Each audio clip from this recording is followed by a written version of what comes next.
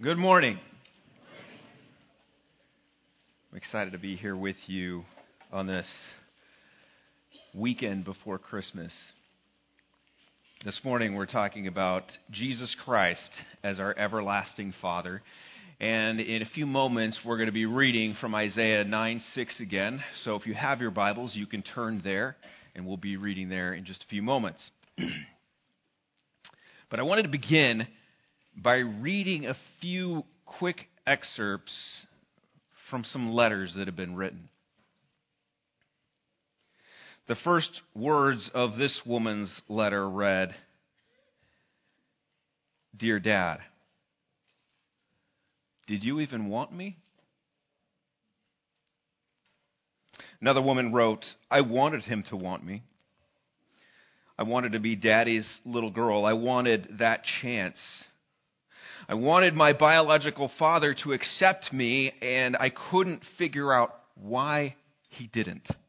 The truth is, when you are left by a parent, you wonder why, time and time again. You wonder, what is wrong with me?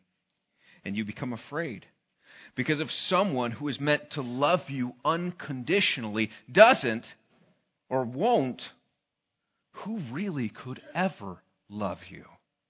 Who else would leave? Why would anyone really stay? According to a report by the U.S. Census Bureau, an estimated 24.7 million children, that's 33%, live absent of their biological fathers. One article reads this way: "There's been no greater villain in the story of mankind than the bad father. The one who hits or humiliates. The one who doesn't show up.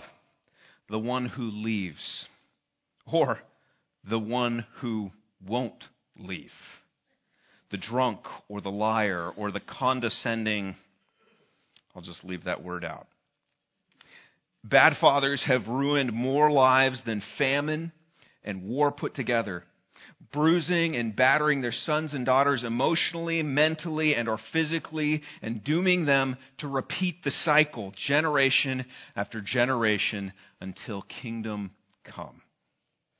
And too many people in our world know all too well what it is like to live with a father who is less than perfect. Live with a father who's abusive, who is just crushing to a child's spirit.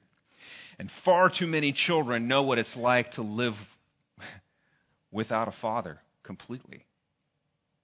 The world is a dark place. And that's why the good news of Isaiah 9:6 is such good news, that the people living in darkness have seen a great light. Those who dwelt in a land of deep darkness, on them has light shined. Would you stand with me as we look at verse 6 together? We've read this many times already, but let's let it sink in again. Isaiah 9:6 reads, "For to us a child is born, to us a son is given, and the government shall be upon his shoulder, and his name shall be called Wonderful Counselor, Mighty God, Everlasting Father, Prince of Peace." Verse 7, "Of the increase of his government and of peace there will be no end, on the throne of David and over his kingdom, to establish it and to uphold it with justice and with righteousness from this time forth and forevermore. The zeal of the Lord of hosts will do this." May God bless the reading of his word. You may be seated. In the midst of darkness, Isaiah cries out that one is coming. There is given to the human race a wonderful counselor, a mighty God, an everlasting Father, and a Prince of Peace. And as we pointed out last week, This one has arrived. And Mark's gospel makes that so vividly clear.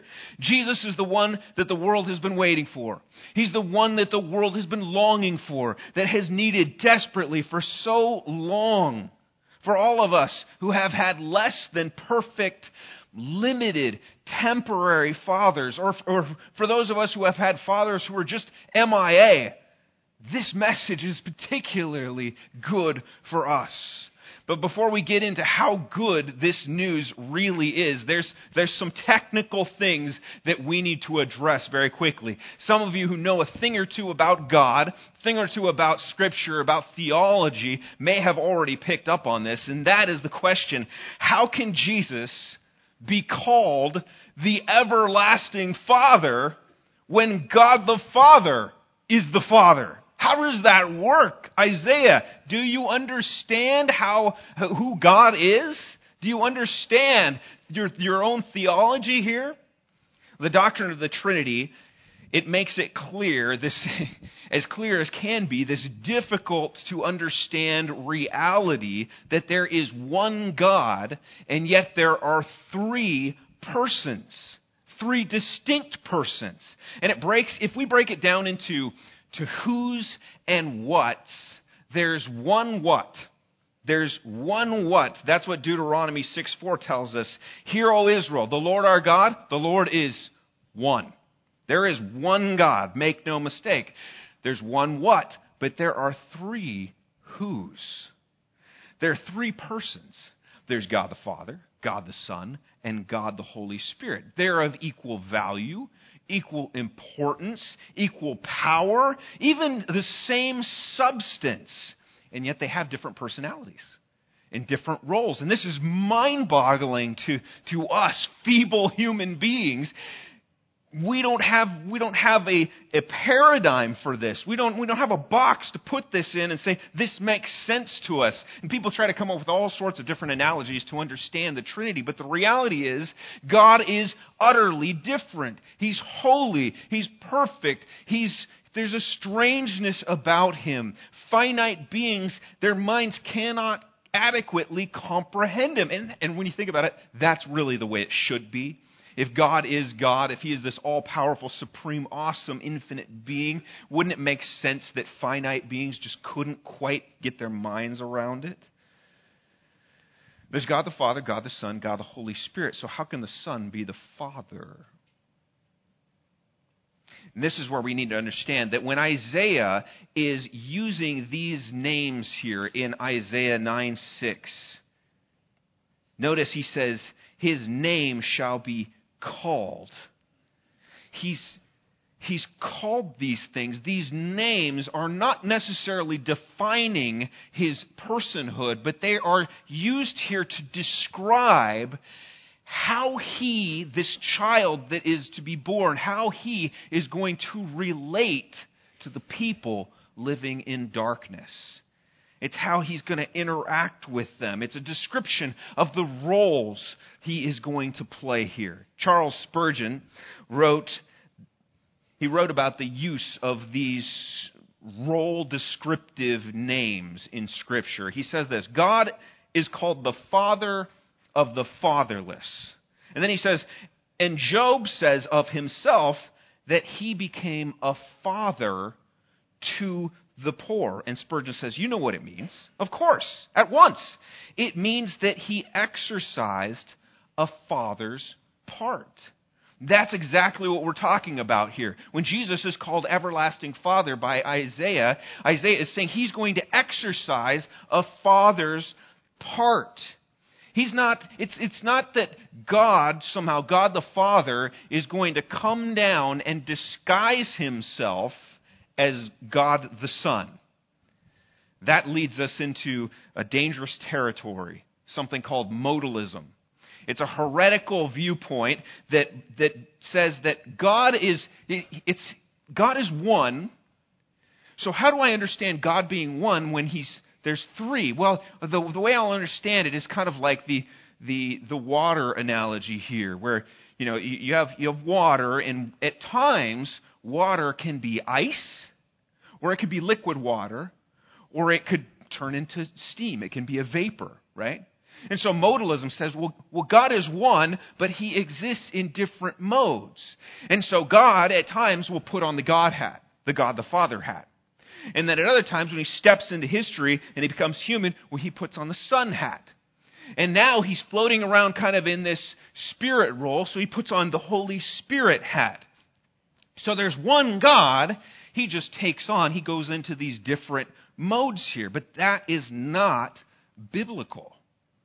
The Bible makes it clear that God exists in these three distinct persons at the same time.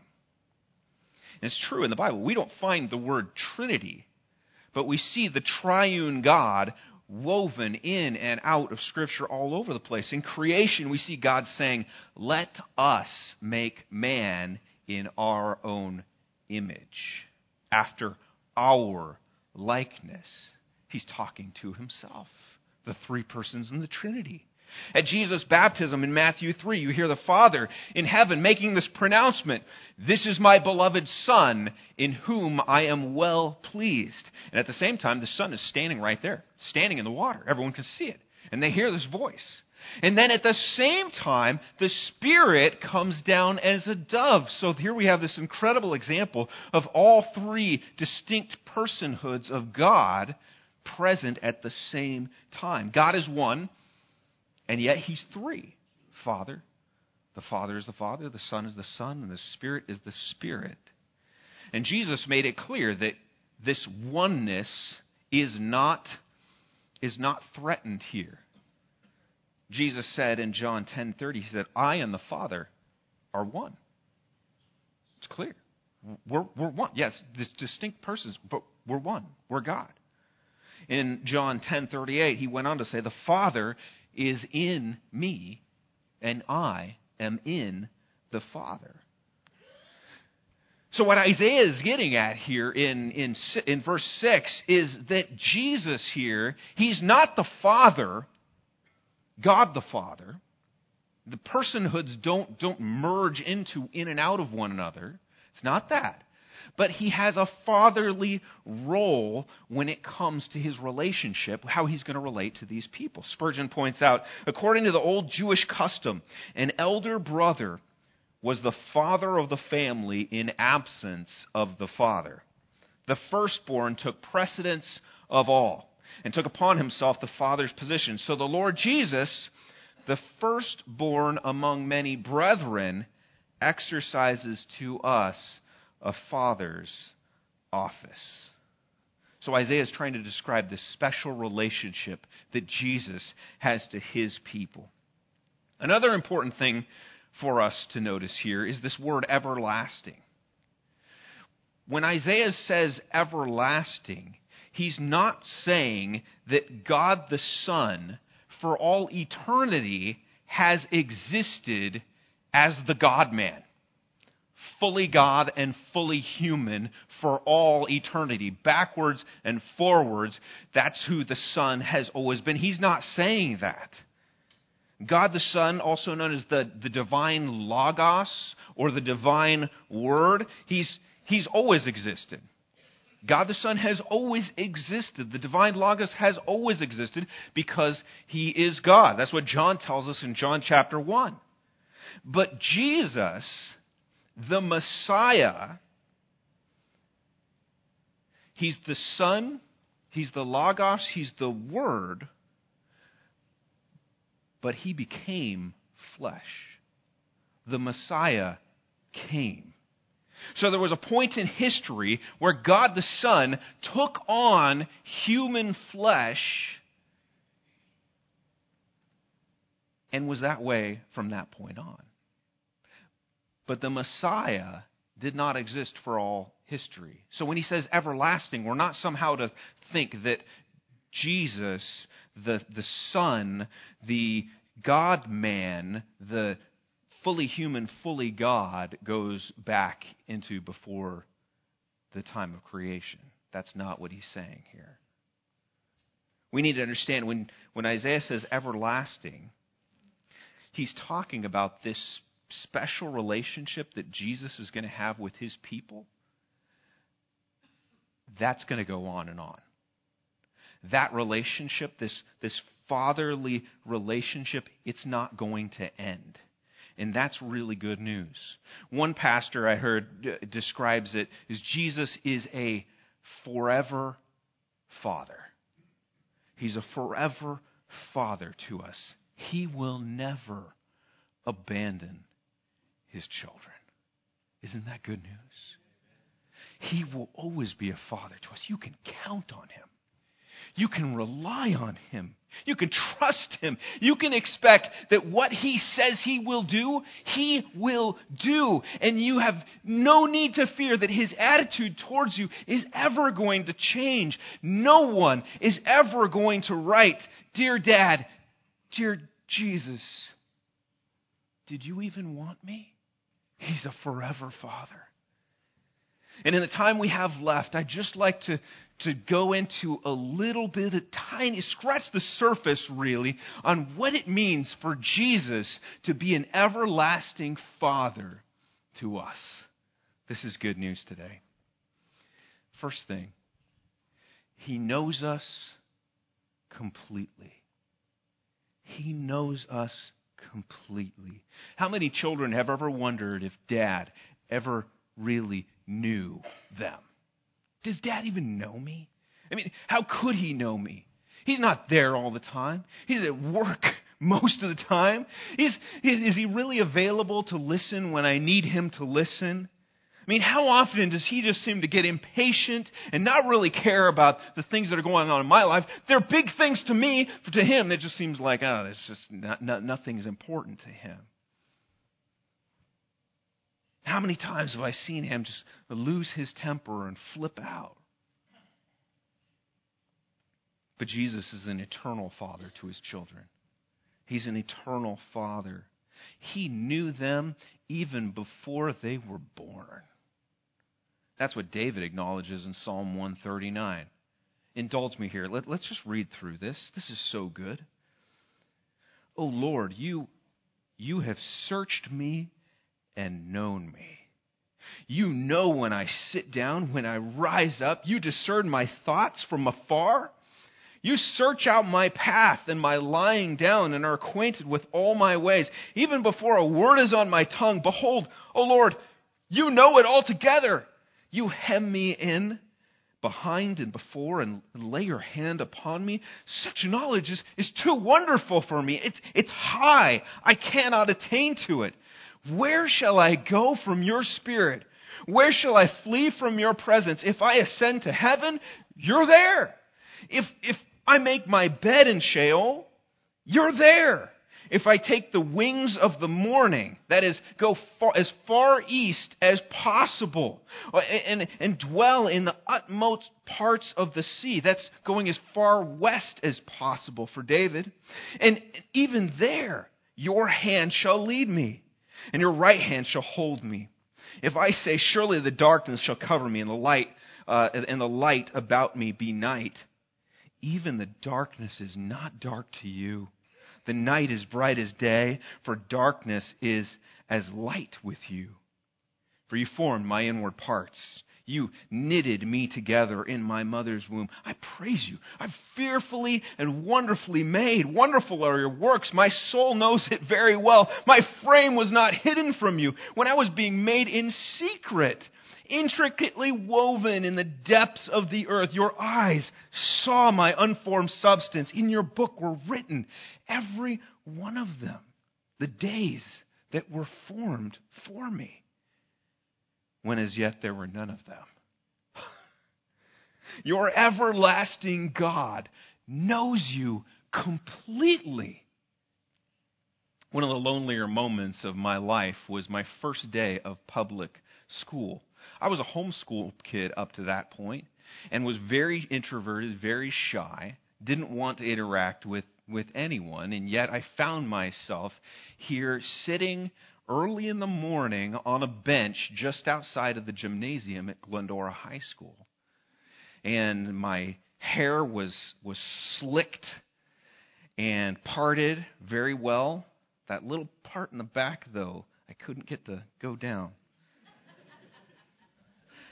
My shorts were and shirt were a little out of step with the things I was noticing other kids wearing. And I was sitting there, and through my +4 prescription glasses, I saw another student walking up to me.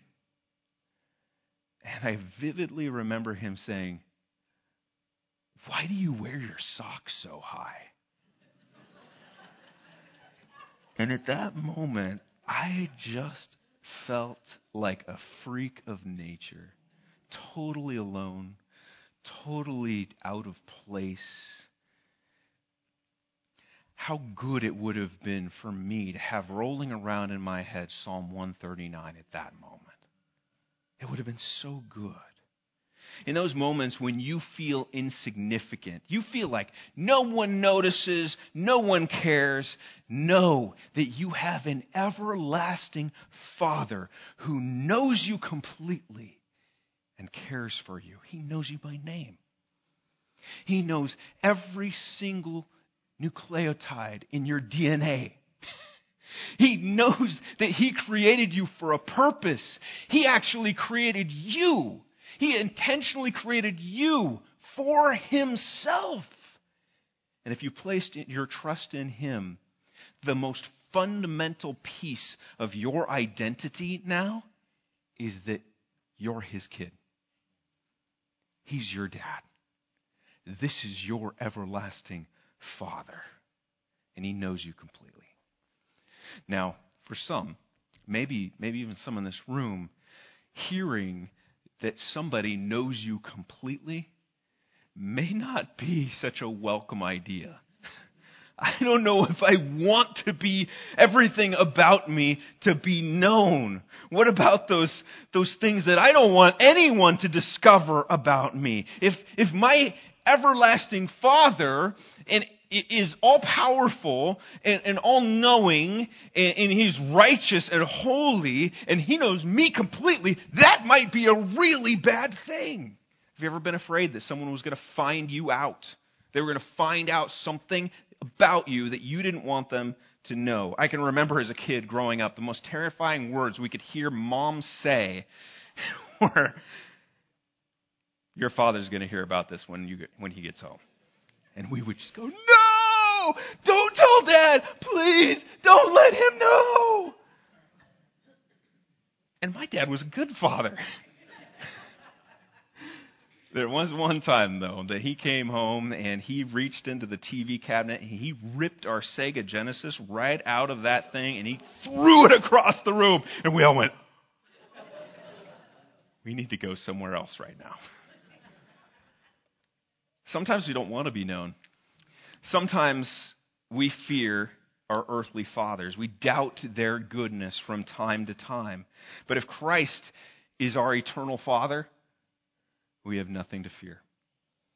And that's because not only does He know us completely, He forgives us definitively. Definitively. If you have your Bibles, would you turn with me to Psalm 103? We're going to camp out in Psalm 103 for a little while here. We'll just look at verse 1 to start, verses 1 through 3. It says, "Bless the Lord, O my soul,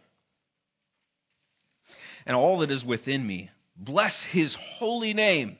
Bless the Lord, O my soul, and forget not all His benefits."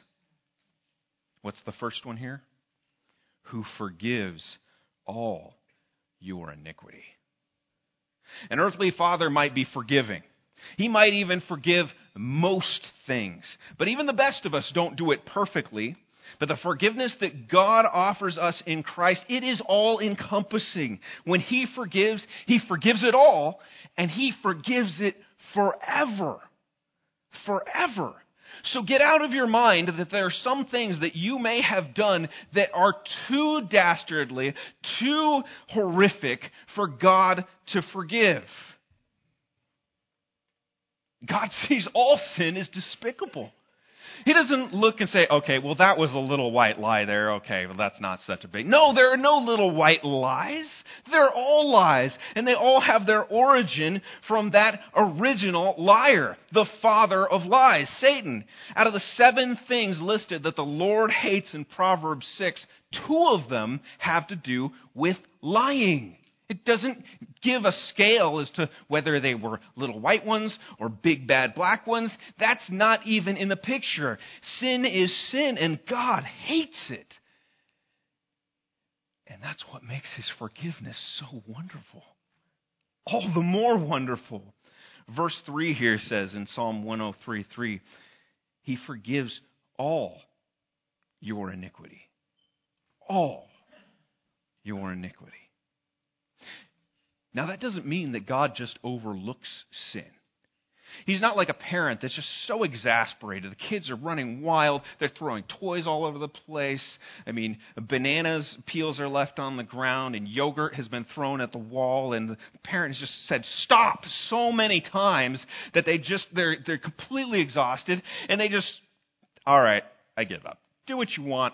Destroy the house. Fine with me. God is not like that. He doesn't just give up and say, fine, whatever, I give up. No, God cannot let wrongdoing go. It's in his character to be perfectly just. He can't let it go. He's not like Santa Claus that will exchange coal for a bag of toys as long as you're mostly good. He's not like that. That's not how it works. Look at verse 4. It says, he redeems your life from the pit. That's where you and I belong. In the pit. In the place of punishment. Just as all who have sinned and fall short of the glory of God belong there. We deserve our just deserts. And Romans tells us that those deserts, those wages, are death. You and I deserve the pit. We deserve death. We deserve to be separated from God and all that is good, all the good that he has to offer. We deserve to be completely cut off from that for all eternity. And that's where we would all be were it not for this everlasting Father. Were it not for Jesus Christ going to the cross like a father will often do for his children. I'll make a sacrifice for them. They're hurting. They're in trouble. They can't get their way out of this. I'll do it. And Jesus does it. He goes to the cross so that we can be forgiven. Through his blood, we are redeemed. We're redeemed from the pit. Our ticket from the pit has been purchased.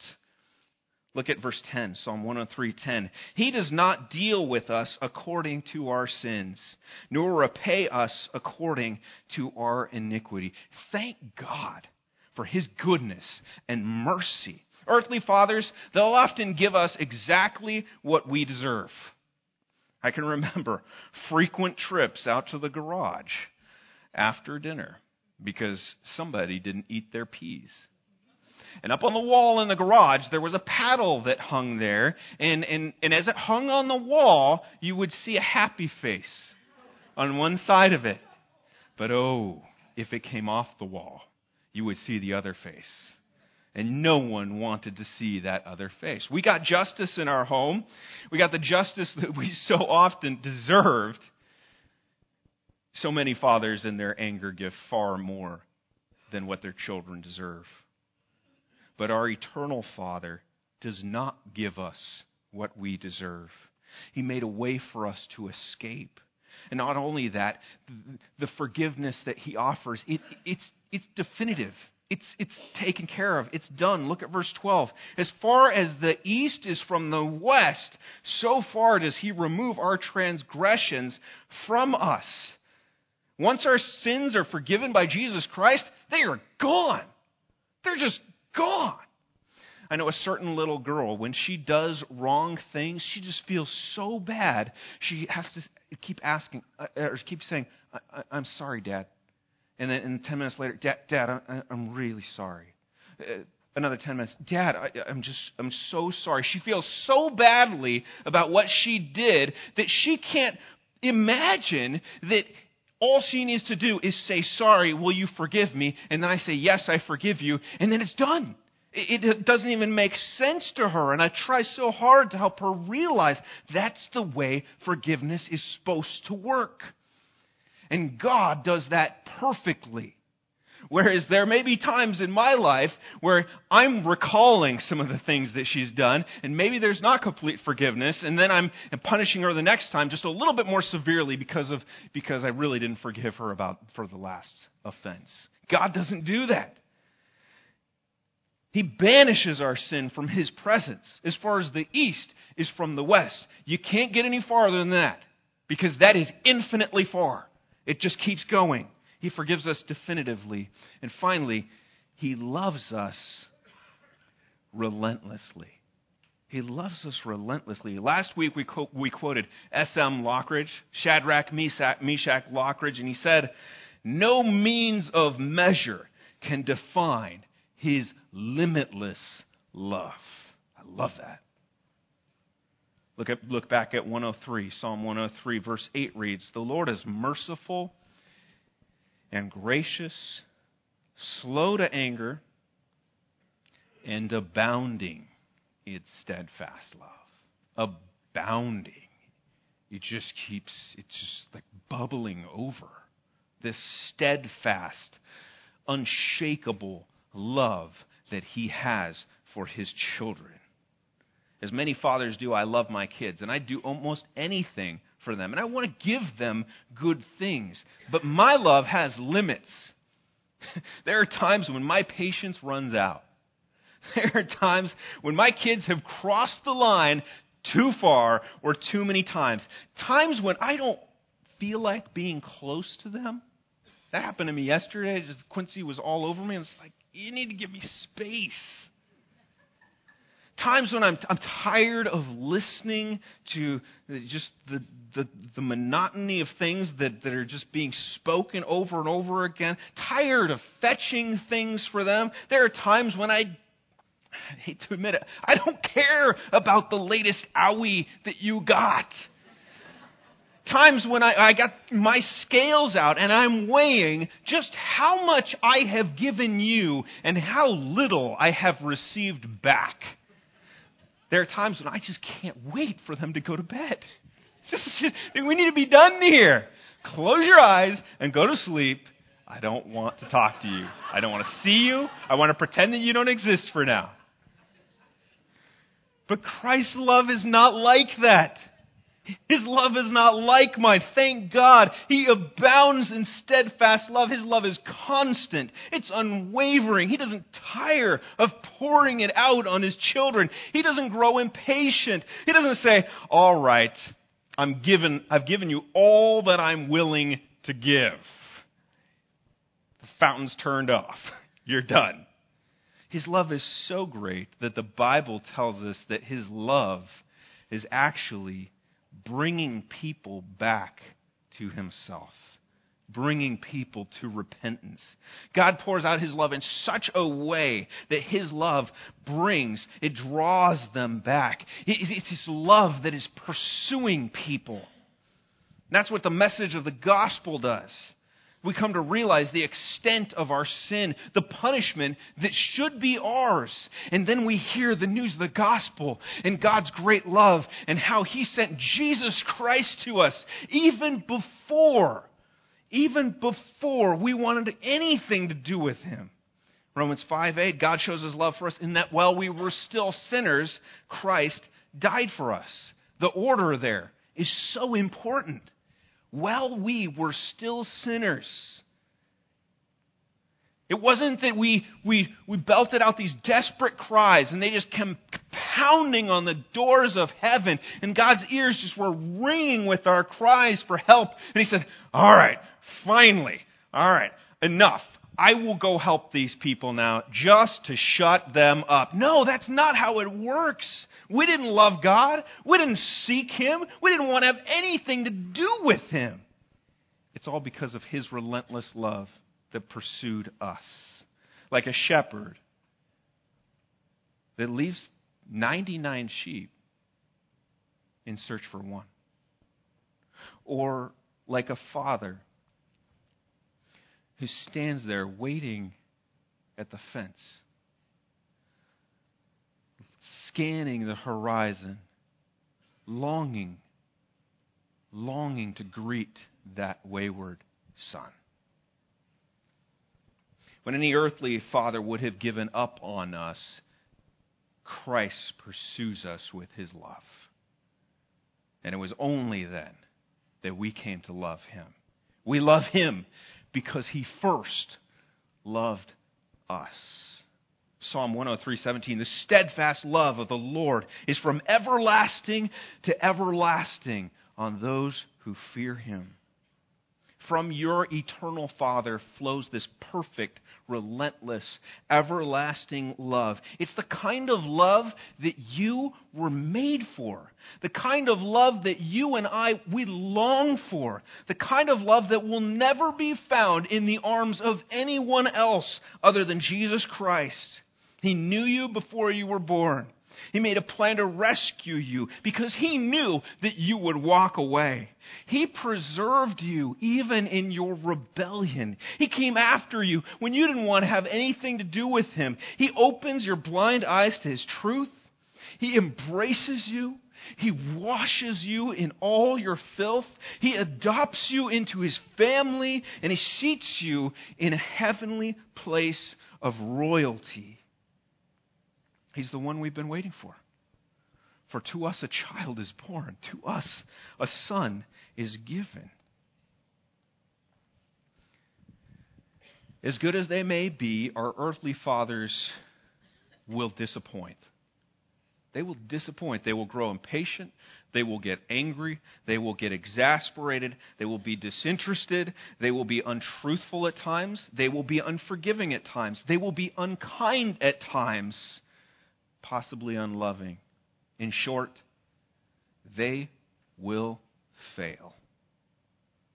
Even those that seem as close as you could possibly get to the perfect Father, their days are numbered. And there comes a time where they can't be there for us anymore. The good news of Christmas is that there is one who knows you completely, who forgives you definitively, who loves you relentlessly, and that one has come. His name is Jesus. He's the everlasting Father, and apart from him there is no greater, more satisfying, more lasting love that exists. He's the Father that will never abandon his children. You can count on him. You can trust him, rely on him, expect that he's going to come through on what he said, and that his attitude towards you is not going to change. Do you know him? Most important thing you can do in life is to trust Jesus Christ. Would you bow with me? And if you're here with us this morning, and you're not sure that you have entrusted yourself to the loving, caring arms of Jesus Christ, this is the time to do it. There's no better time than right now to say, Jesus, I need you. I am one of those who walked away. I am one of those who have done my own thing. I am one of those who, yes, have sinned. But what you did on the cross, in showing me your loving pursuit of me as you died the death that I should have died, I'm astounded. And through that I can be washed clean and forgiven. I want that. Bring me out of darkness and into your marvelous light. I want to know you, to be known by you, to be your child, and for you to be my Father. Would you cross that line this morning and say, yes, God, that is what I need. That is what I want. That is who I want to be. Lord, I thank you that it's as simple as that. It's not about reciting the right lines or doing any type of magic chants or dances or anything like that. It's simply faith. It's simply us trusting in Jesus. He's the one that makes us clean. He's the Son that was given for me so that I might be redeemed out of the pit. Lord, thank you for that. And thank you, God, that you are the everlasting Father that comes through on your promises. And when you say that we will be saved by trusting in you, you mean it. And you do it. And your Holy Spirit comes inside, washes us clean, and begins the transformation process from the inside out. Lord, we thank you for that. Lord, if there are people who are here today that have stepped over that line, Lord, I pray that you would encourage them, that you would bless them, that you would bring people around them who might speak into them and begin walking with them, that they might grow in their relationship with you. And God, we pray for tomorrow night for our Christmas Eve service, as we know that there will be guests who are invited. And we pray that the gospel message will go forth with clarity and conviction, and your Spirit will work, and you will bring people to yourself. That's why we're here. Lord, thank you for this time that we've had to acknowledge you as our good and everlasting Father, far superior to any father we have ever known before.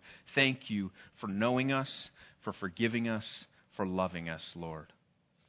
Thank you that our identity is found in you. We love you. We pray these things in the mighty name of Jesus. Amen.